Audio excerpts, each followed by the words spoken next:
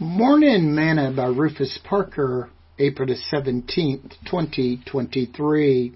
Growing from grief. Then the disciples went away again unto their own home. But Mary stood without the sepulchre, weeping, and as she wept, she stooped down and looked into the sepulchre, and seeth two angels in white sitting, the one at the head, and the other at the feet, where the body of Jesus had lain. And they said unto her, Woman, why weepest thou? She said unto them, Because they have taken away my Lord, and I know not where they have laid him.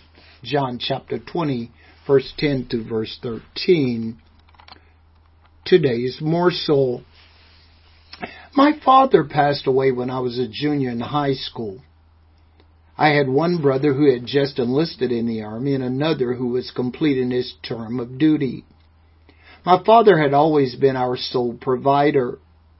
During this grieving process, I keep asking myself, now what? What will my mother and I do? I had never been taught about growing and moving on after grief. I was just a teen. Back then, parents didn't usually talk with their children about growing through grief and how to move on. You hear things such as everyone grieved differently. But I have learned that if I remain in my grief for too long, it will cause anxiety, stress, and loss of focus. If I allow my grief to consume me, my mind will focus on the hurt and pain that I am going through, and then I am more likely to become isolated. If my mother had done this, I would have been left to figure everything out on my own. I am so grateful that she did not allow her grief to consume her.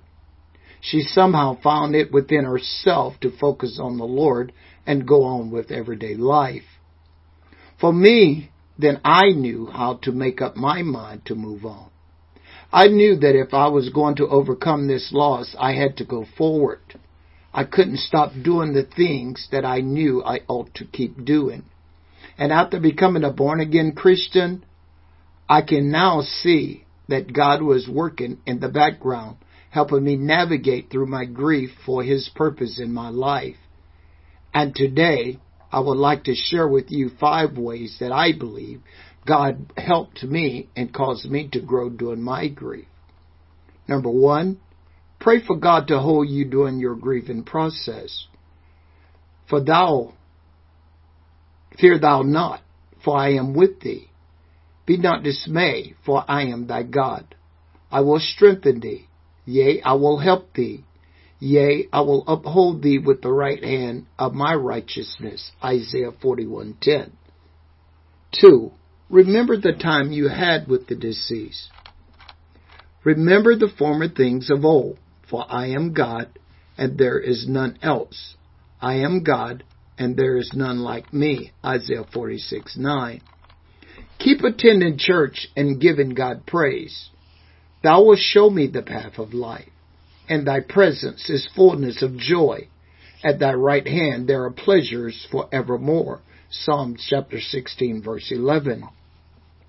Keep your mind stayed on Jesus. Thou wilt keep him in perfect peace, whose mind is stayed on thee, because he trusts in thee. Trust in the Lord forever, for the Lord Jehovah is an everlasting strength. Isaiah chapter 26, verse 3 and 4.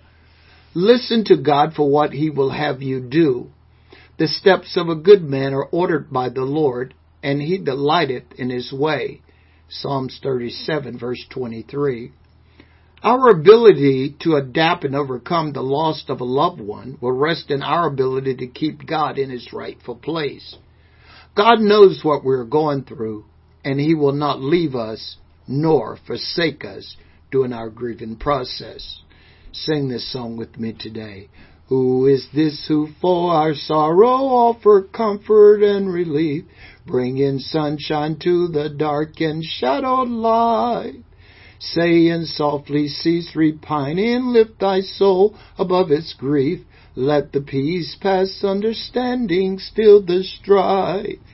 Oh, it is Jesus, Jesus, sad ones weep no more.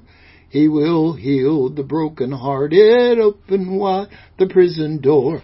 He is able to deliver evermore.